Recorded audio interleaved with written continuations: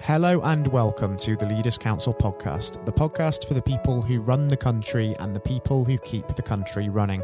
My name is Scott Challoner and you join us on a cloudy day here in the capital as once again we bring together a variety of distinct perspectives on leadership. First and foremost on today's programme, I'm delighted to be joined by Andrew Rafter. Andrew is the owner of Rafters of Driffield, a greengrocer based in Driffield, East Yorkshire, which supplies high-quality fresh produce. Andrew, very warm welcome to you and thank you ever so much for joining us. No, thank you for asking us, Scott. Nice to be here. It's a pleasure having you on with us as well, Andrew. The whole reason we're here, of course, is to discuss leadership and really bring that into focus. But considering that business leaders are going through probably one of the greatest challenges of our time at the moment, I think it's fair to say, in the shape of COVID-19, I think it would be remiss of me not to ask you just to what extent this pandemic has affected you and your business over the last few months. Yeah, well, obviously none of us quite signed up for this. We've been trading here in Driffield for this is our 22nd year of trading. It's a market town in the East Riding of Yorkshire. We've got a nice, steady little business. We employ 30 staff. We began life just as greengrocers, and up to March of this year, I would say that things were just quite normal, ticking along nicely. No problems. Like I said, a good little business, but everything changed overnight. As you know, luckily for us at the time, we did have an online presence. I wouldn't say it was a great success. It was just something that we thought that we needed as a business at the time. But we took the decision to close the retail business. I think that was about the 24th of March, and immediately transferred everything we were doing onto online. So the changes couldn't have been more dramatic, really. We went from having sort of, trading 7 days a week on the high street to pulling the shutters down and transferring the business into the warehouse, if you like, and all orders then became online orders. Totally transformed the business overnight. And is that still very much the case, or with restrictions lifting now, are we starting to see a return to some form of normality, if we call it that? Well, the interesting thing for us, really, we have now got back up trading again. We opened about 6 or 7 weeks ago. You would have to see the layout of the shop to appreciate the reasons why we were forced to close. We took the decision because obviously as an essential shop we were quite entitled to stay open, but it's a very long, narrow unit hours, like the traditional typical East Yorkshire northern market town, really. We just couldn't offer a safe environment, so we took the decision to close the shop. And very, very quickly got to almost ridiculous levels of trade. When we opened back up, as I say, 6 weeks ago, as restrictions began to be lifted, we fully expected a drop off on the online side as customers began to venture out. But I must admit, we've retained maybe 30%. Of that business, while the shop trade, if you like, the retail, the footfall is down, not considerably down, but down to what we would normally expect this time of year. But added to the, like I said, the 30% online boost, I've got to say that our business is in quite a healthy position, really. So the retention of the online. The slow coming back of the footfall has meant that we are trading very, very well, to be honest, Scott. And we've often called this crisis an unprecedented time. It seems to be a buzzword for the year 2020 so far. But if we call this an experience of crisis management, is there anything in sort of a business leadership capacity that going through this has taught you, do you think? Well, I haven't really had time to sit down and analyse the situation, lessons learned or anything. I hope we never have to go through anything like it again. But one thing that was very, very evident very, very quickly was the strength of the team that we already had around us. My wife Tracy, she's very big on development, on staff development, I always knew we had a good team, but we've actually got a fantastic team, and like I say, they show their true colours. So the lesson in that for me was, continue to value colleagues in the business and develop them, where we can. We've had some real surprises, to be honest with you. Members of staff that appear to be quite happy just to come and do a little part-time shift have stepped up and, become online experts. And it's been a fantastic experience that way. Of course, we've had the issues and the problems that anybody would expect to have. But, the lesson that's come out of this is just continue to value our colleagues. They do say, don't they, that you learn more about yourself and others when the chips are down, and it is a time of adversity, and people really have stepped up during this period, which is incredibly encouraging to see. Yeah. You mentioned, of course, that you hadn't really had time to, of course, sit down and fully analyse exactly what's been going on over the last few months, because it is very much all hands to the pump. You're thinking on your feet all the time, just adapting to the changes that are constantly coming in. So at the end of the day, just how easy do you find it to sort of switch off when you need to? Well, I personally find it very difficult, I must admit. I mean, the nature of our industry, we began life as greengrocers. It's early starts and late finishes. So, I'm not one for ever being sort of sitting around or having hobbies or anything like that, Scott. The business has been, it's been a massive part of our lives. But continues to do so. But as I say, looking back, I've surprised myself what we've been capable of. As a family, as a business, it's been, as you say, unprecedented is a very much commonly used word, but it's shocked me what we've been able to achieve in such a short space of time. And it's not just through COVID, is it? I mean, pre-pandemic as well. I mean, the business itself had scooped fair few accolades as well, hasn't it? Best independent food retailer in Yorkshire 2019 at the Yorkshire Live Food and Drink Awards, for example, being one of them there.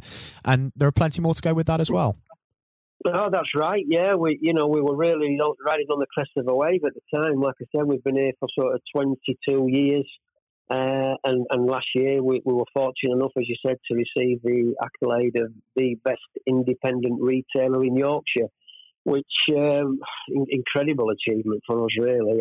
I mean, everybody knows what a county we've got here and how many wonderful businesses there are, retail, and to actually come out with that award, we've certainly made the most of that one. And prior to that, we did receive on a couple of occasions, 2 out of 3 years, we got the best greengrocer in the UK as well at the Farm Shop and Deli Show. So we're proud of what we do, in a little old town called Driffield. So very proud. And having built up as well a small and successful business to be proud of, if you were to give some advice to somebody who was maybe about to start their first day in a leadership role in an established business, or was maybe looking to form their own business, what advice would you give them to really send them on the road to success? Well, I think what you mustn't kid yourself, and you've really got to throw yourself into the role. There's no shortcuts. Well, if there is, I've not been able to find them. It really is.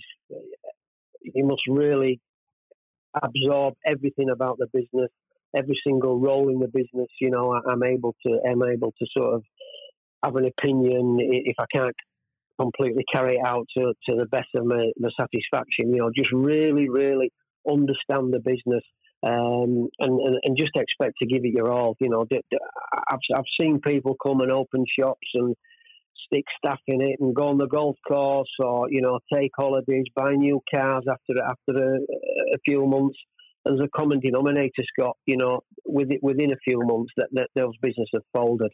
It's a massive sacrifice to come and work for yourself and run your own business and just make sure you put the right people around you. And that's easier said than done, because it takes a while before you know whether or not that decision's been the right one or not. But just continue to strive to get the best people that you can and look after them people, but be prepared to roll up your sleeves and work harder than you could ever imagine. And I think it's those people who really adopted that mentality that will be reaping the rewards, if we could call it that, at this point in time as well, and their businesses are still alive and kicking and hopefully are going to last out this period.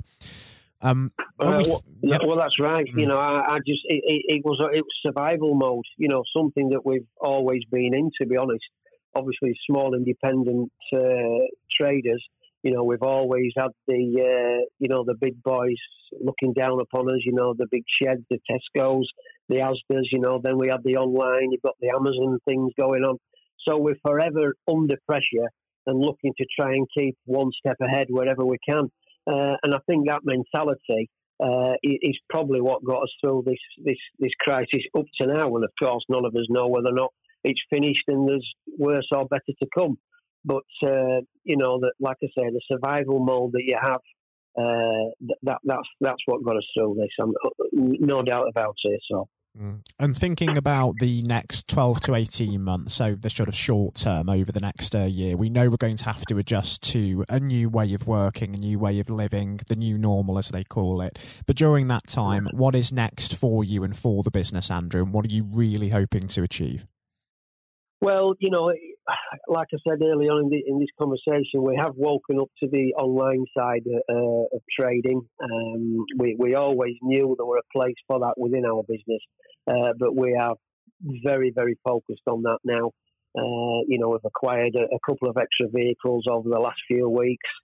We're completely transforming the premises that we've got to accommodate online picking orders. You know, we're extending the working day, shifts coming in on an afternoon, picking orders for the following day. So that's where our focus looks like it's going.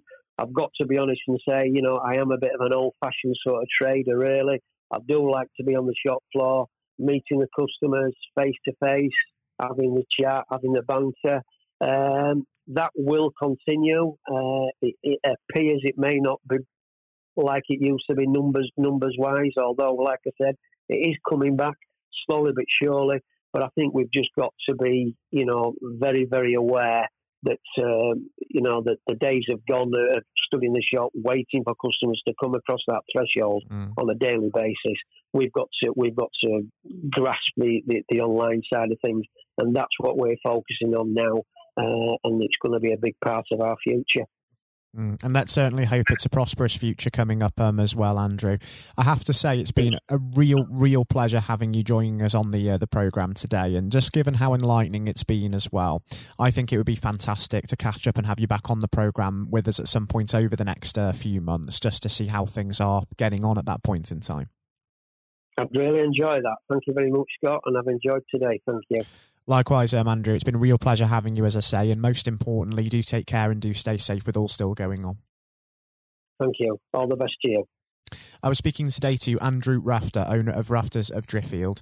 Coming up next on the programme today, we'll be joined by England's 1966 FIFA World Cup hero, Sir Geoff Hurst, who during his professional football career scored over 200 Football League goals for the likes of West Ham United and Stoke City. However, it's his exploits for England that he's most renowned for, having been the only man to score a hat-trick to this very day in a World Cup final, after his treble in England's 4-2 victory over West Germany at the old Wembley Stadium 54 long years ago. Sir Geoff will be joining us very shortly. And now, ladies and gentlemen, without further ado, we extend a very warm welcome to a special guest in Sir Geoff Hurst, who joins us on the programme today. Sir Geoff, good morning. Good morning, how are you? Very good, thank you. It certainly is a wonderful day forward, isn't it? It is. The weather's pretty good at the moment. I hope may it last. Absolutely. After the old thunderstorm, it's lovely. It is certainly after a storm. And speaking of storms, actually, I'd like to start with just a hypothetical scenario. If we fast forward 2 years, Sir Jeff, let's imagine it's December 2022 and it's the World Cup final and England are there. We could be playing defending champions France, we could be playing the Germans, anybody. And England are 2-0 up in the 90th minute, so victory is all but guaranteed. And Harry Kane, with a brace to his name already, is brought down in the penalty area. So he has the opportunity to make history by emulating yourself and becoming only the second ever player to score a World Cup final hat-trick. Would you honestly want him to bury it, or would you prefer him to fluff his lines? I'd want him to bury it. I've asked that question. I get that question asked a bit. I've had a good run with this record, and goodness me, it's nearly 60 years, I guess, if we're looking at 2022. No, I'd want him to bury it. A for him, he's a fantastic player, tremendous goal scorer. And if anybody I'd like to repeat what I achieved, it would be someone like Harry, who was a fantastic professional with Spurs and England. So absolutely. And I want England to do well. I mean, I want England to be successful. I'm an England supporter. I'm a football supporter. And I really want the country to do well in anything, in all sports, and particularly in my sport.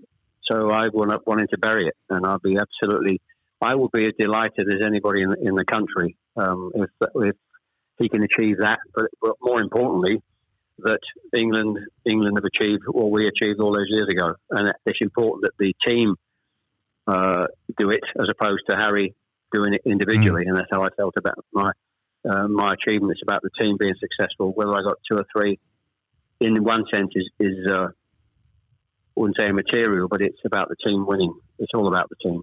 Mm. Exactly. Consideration of the wider team is a cornerstone of leadership, which is, of course, what the Leaders' Council is all about, recognising that and promoting that for the future. But if we sort of flash back 54 years to that moment in 1966 when you were bearing down on goal, I understand that a lot of people always ask you the question about whether you actually knew there were people on the pitch at the time, and there's quite a bit of a joke about that, but there's something else that I'm actually interested in. I understand, we all know what happened, the ball nestled in the top corner, England won 4-2 and lifted the World Cup, but you've often described that as being a miss-hit finish sometimes before, haven't you? Yes, I think people... I recall exactly what's amazing. I can recall exactly what I was thinking at that moment, obviously a crucial moment in the game, towards the end of the game. I knew the game was nearly finished. As the ball came to me initially, I was actually, with my back to goal, I was actually looking at the referee 10 yards from me in the middle of the park, and he was waving at the whistle in his mouth, but waving play on with both arms, indicating quite clearly, of course, that the game was nearly finished.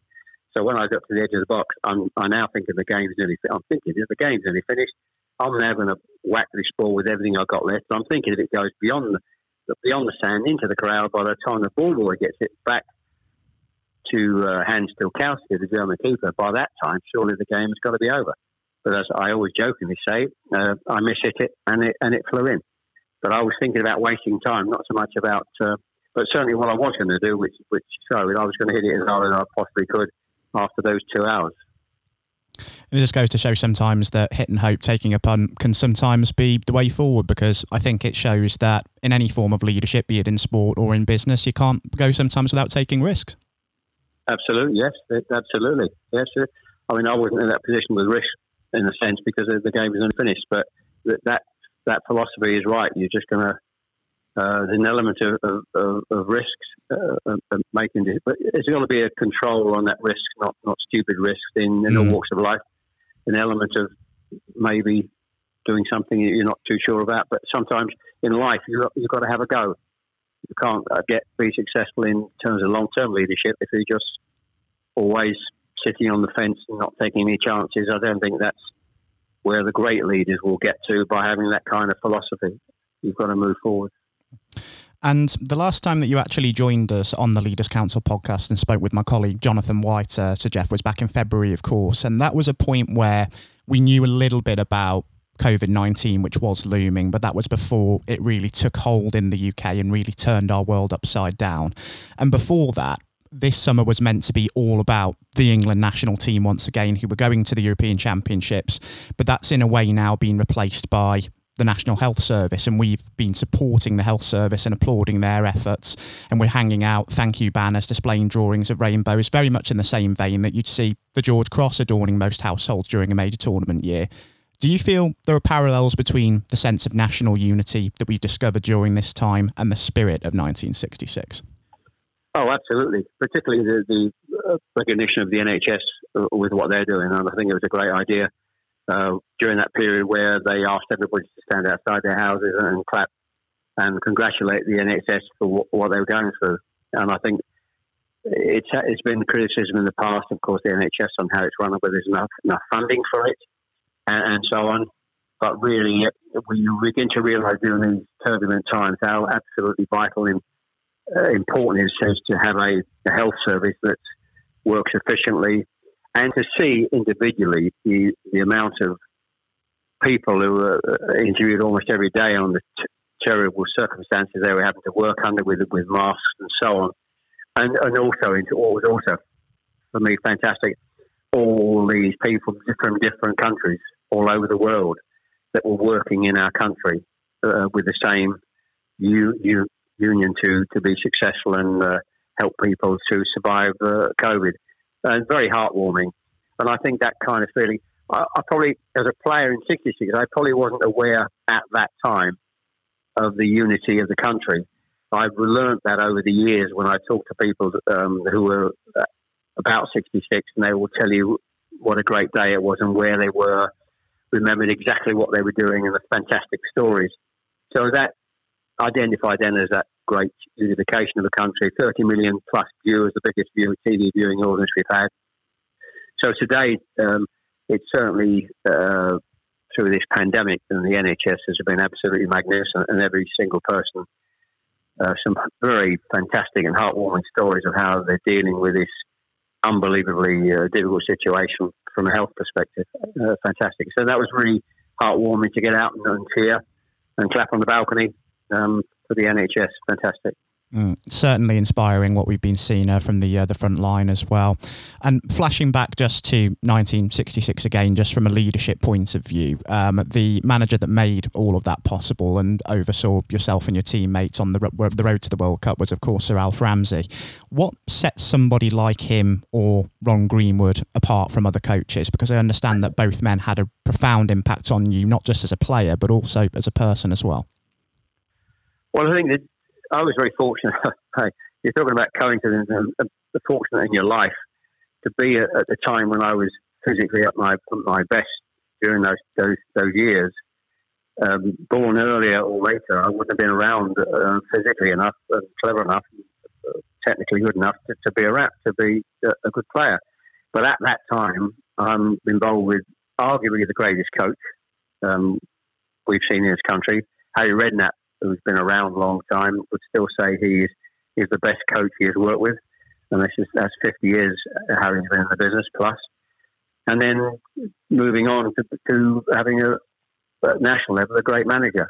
And the two coincided in a sense because Ron Greenwood always said that and felt that he, as a coach of a League One club, or Premier League as it is today, it's important you prepare and teach and coach the players to be prepared to be playing in the best company, playing for England.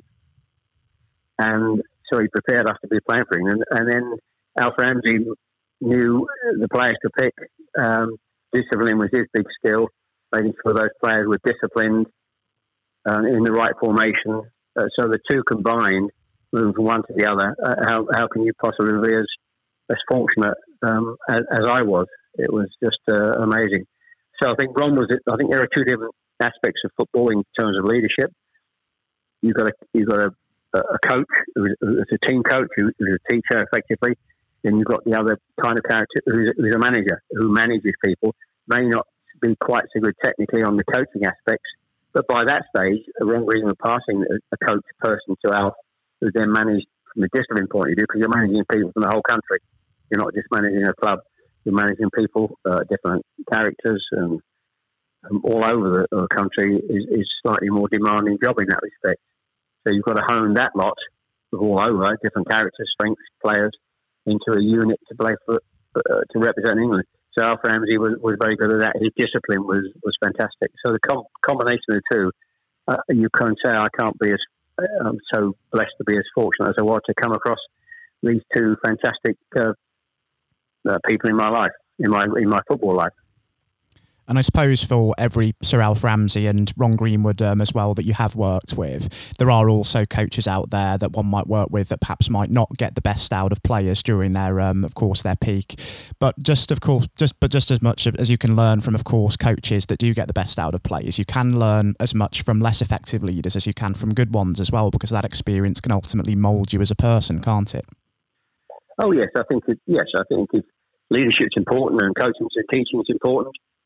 And the great teachers and coaches and managers have that skill. Sometimes it's an innate skill in management. They have it. But I think you can learn, if you're sensible enough, to learn from people who are teaching you or coaching you. It's not the right way to go about teaching or coaching or managing you. You can learn from that. If you're a player, you can learn what you think is a good coach or what you think is a good manager, which you can take into your career after playing into coaching or management. So you can learn as much from people making mistakes. You can learn also from making your own mistakes. You can do something in the past that think, well, like, that was a really stupid thing to do, and I'll make sure I'm not going to do that again. And it is important in all walks of life. You learn from your mistakes. People will make mistakes. Young people will make mistakes.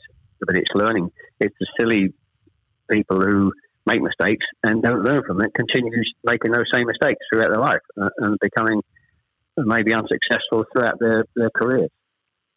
Completely understand exactly where you're coming from. I think it's almost impossible to become an effective leader in our profession without having that learning curve of making mistakes and learning from them exactly. During your conversation with Jonathan back in February, Sir Jeff, I know that you and him discussed at length some of the big inspirations and influences on you throughout your career and throughout adulthood. But I understand that your love for football and obsession with the sport actually started a lot earlier, even if you were toing and froing between football and cricket somewhat at the time. I read somewhere that during your teenage years, you were once fined £1 for disturbing the peace after consistently kicking a football into a neighbour's garden. Is that true?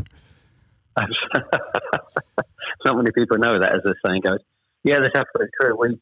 In those medieval days, there weren't football pitches or place very rarely where you could play. In our road in Greenways, it was called, in Chelmsford, that 3 or 4 lads lived quite close to it. It's a cul-de-sac. It's not a big long road with a circle at the bottom. So there wasn't a great deal of traffic anyway. A, because it was a cul-de-sac, and B, because there weren't as many cars. No, there weren't as many cars in those days. So we played across the road, and used to have to learn to chip the ball above the pavement to hit the goal at the back. The goal was about a 2 foot wide semicircular where a tree was planted. That was the goal. And so obviously 3 of us play football, but amongst those houses where we lived and played, there was a family and a boy that didn't play football. I think he was interested in flying, and making balsa wood gliders, and nice guy, but just didn't play football. And on this particular garden, of course, occasionally the ball finished up there. And crazily enough, they took us to court, and we actually got fined. This is absolutely true. We got fined £1 for kicking the ball in the neighbour's garden. Astounding when you think about it, isn't it? And when there's nowhere else to play apart from the street, and we were actually. But that happens. That happens. You'll hear stories. We see stories of neighbours falling out over different things. You see those stories every day. But that was certainly a true story. Absolutely true. And during that time, who was it during childhood that you really looked up to, that you thought was an inspiration to you and made you really think that going into professional sport was going to be the route for you? Well, my father was obviously the biggest inspiration for me because he was an ex-player. He played lower down for Oldham, Rochdale.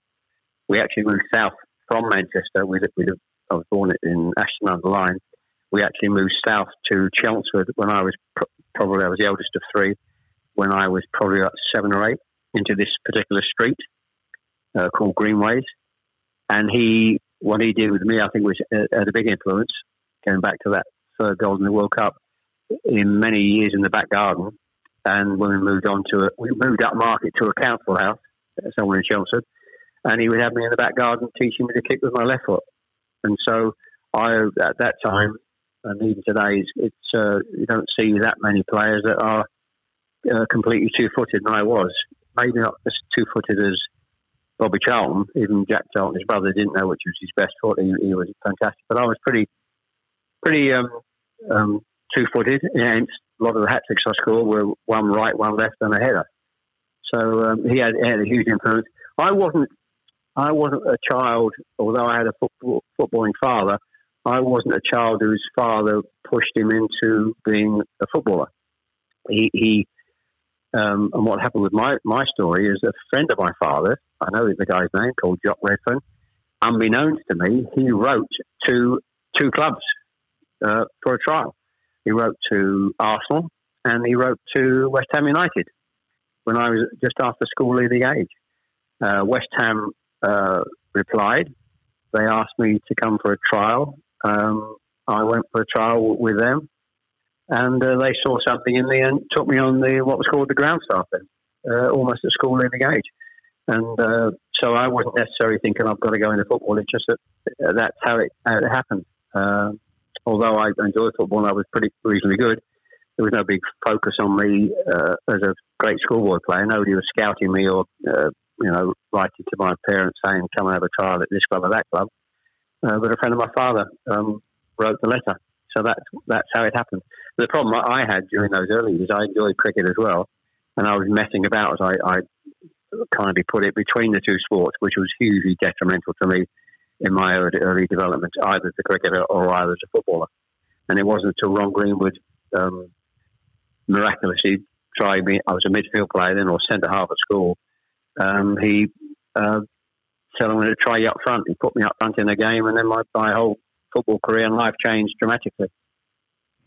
And I suppose as well, what might have also done it for football as opposed to cricket was that fateful match for Essex over in Egberth against Lancashire, wasn't it? Yes, a lot of people know that.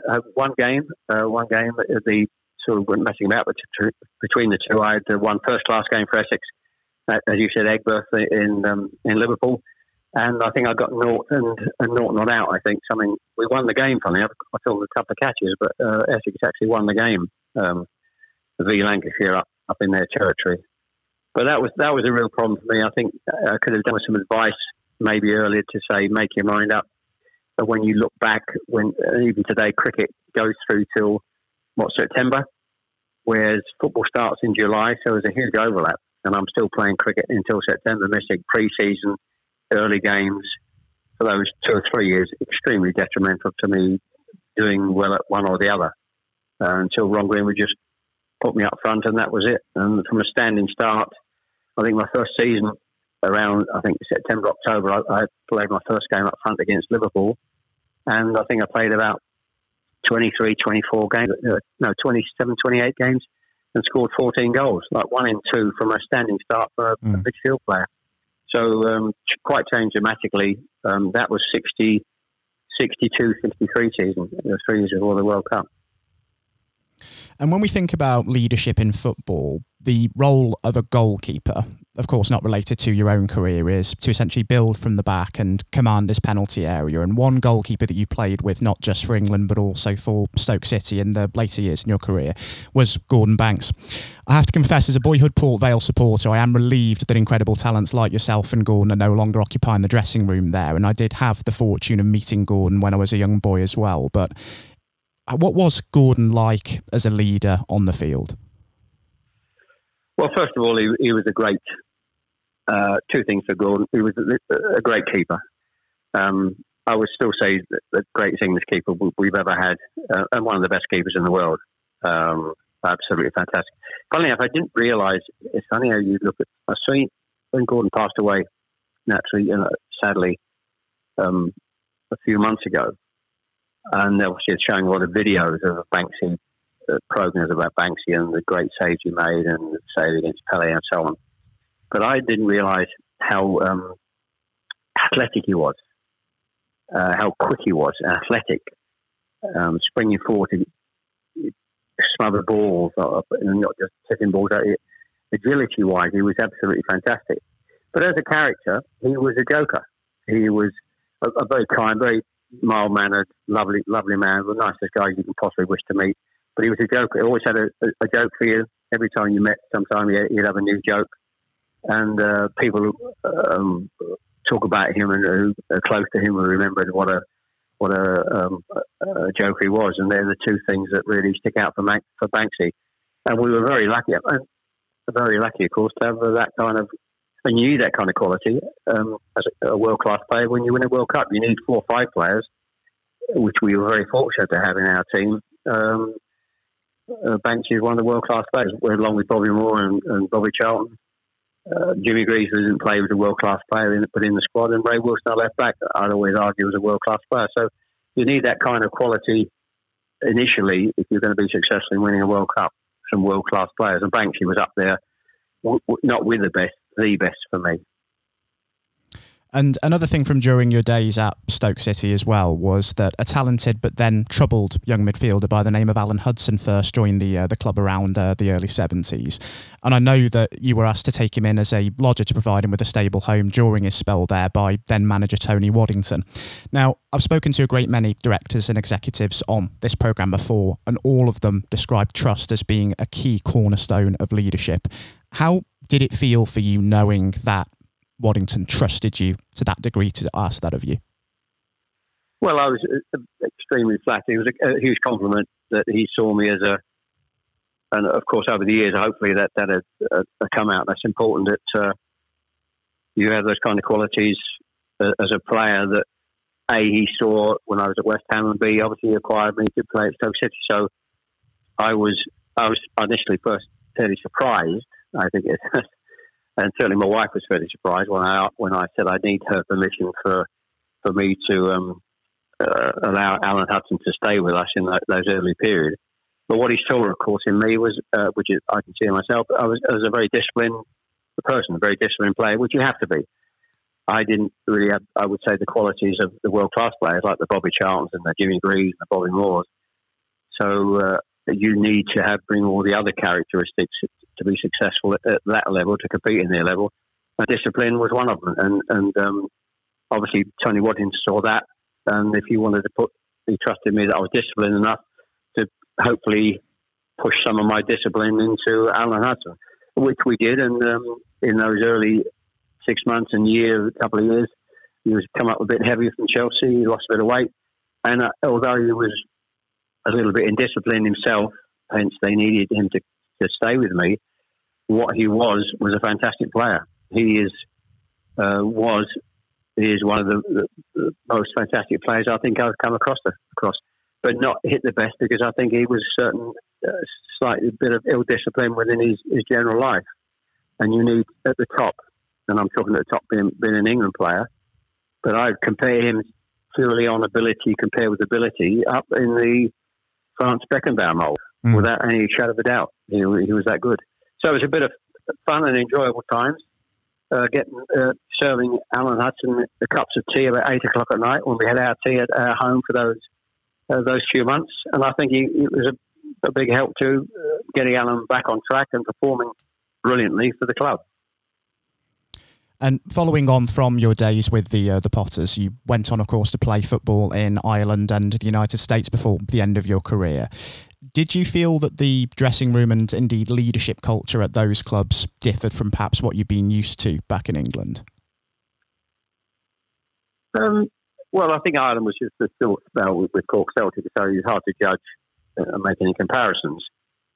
And of course, in America, it was the early days of football in America, and I thoroughly enjoyed my time at Seattle. So it's difficult to make a comparison. I think I was fortunate at West Ham. It was a great time with the club, and I was fortunate to play with Stoke City for 3 years, and it was a fantastic time for that particular club. They won, of course, the League Cup before I went there. Sadly, they knocked us out in the semi-final. So it was a marvellous time for that particular club, and very close. I think we played Ajax in the following year in Europe. I think we only lost on a goal over the 2 games against Ajax. So it was a great time for the club. So I'm very fortunate to have played for those 2 clubs. Only a short spell at West Brom, of course, but I think as I always jokingly say, I think I was past my sell-by date then. West Brom was a fantastic club, but I wasn't at my best, and I thought it was time to retire, which I did. And Johnny Giles was in charge then. I think West Brom actually got up that year, but I made very little contribution to that success the club had. So, yes, the American experience was just fantastic. I never saw it as long-term being over there. That was a brilliant few months with my wife and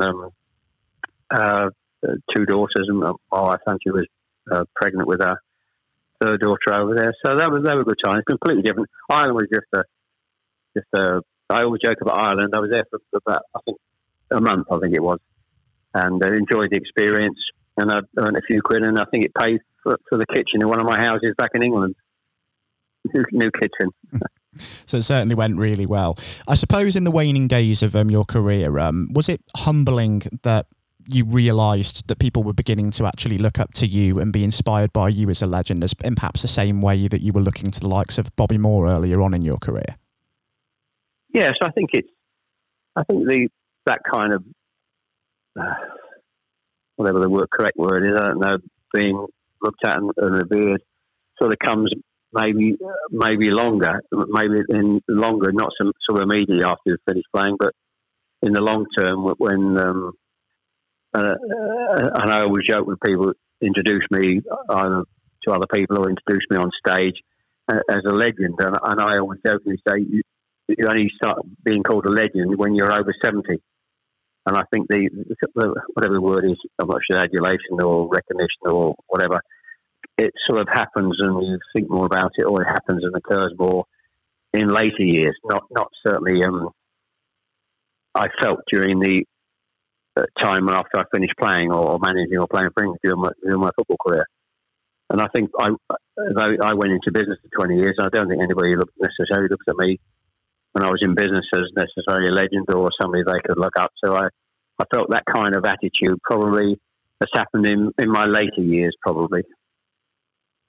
For those younger generations, just lastly, Sir Jeff, before we do wrap things up, for people who are aspiring to become leaders in business, politics, sport, or indeed any walk of life, if you could offer any advice to them based upon your experience, what advice would you give them? Simple advice in a sentence is really, I learned a lot from Alf Ramsey. He was a boss. I think a boss sometimes have natural characteristics. You can learn about management on management courses, but there's certain characteristics when the successful boss is within them to start with. But one of the things I learned from Alf Ramsey, which I've taken into my business life and even my talking to my family life, if they're involved in business, is when you're managing people, you manage them as a group. Anybody that doesn't want to be part of that group, you find is backing against what you want to achieve as a boss, you move them out.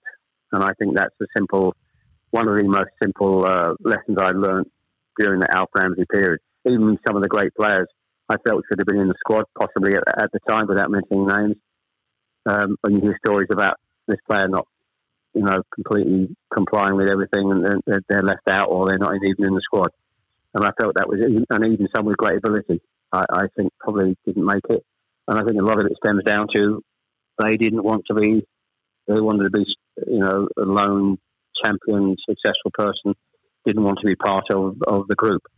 So that for me is the key message, the single key message I would pass on to anybody who wants to manage a group of people in any walk of life. Ties in very nicely with a quote from one Nelson Mandela, in fact, that surround yourself with people who are better than you are in some ways. And I think that is incredibly sound advice indeed. Yes, it is. Very good. Good advice, yes. So, Jeff, thank you ever so much for joining us on the programme this morning. It's been an absolute pleasure having you with us to discuss your life, career and leadership. And it would be a pleasure to welcome you back on the programme in future to discuss further. Pleasure. Thank you. Enjoy being part of the programme. Thank you. Likewise. Thank you ever so much for your time again. This has been the Leaders Council podcast. Thank you for celebrating excellence in leadership with us. I've been your host, Scott Challoner. Until next time, goodbye. Thank you for listening to our podcast. The views expressed within the podcast do not reflect the views of the Leaders Council of Great Britain and Northern Ireland, its parent company or subsidiaries, members of staff, or other guests of any other person therein associated.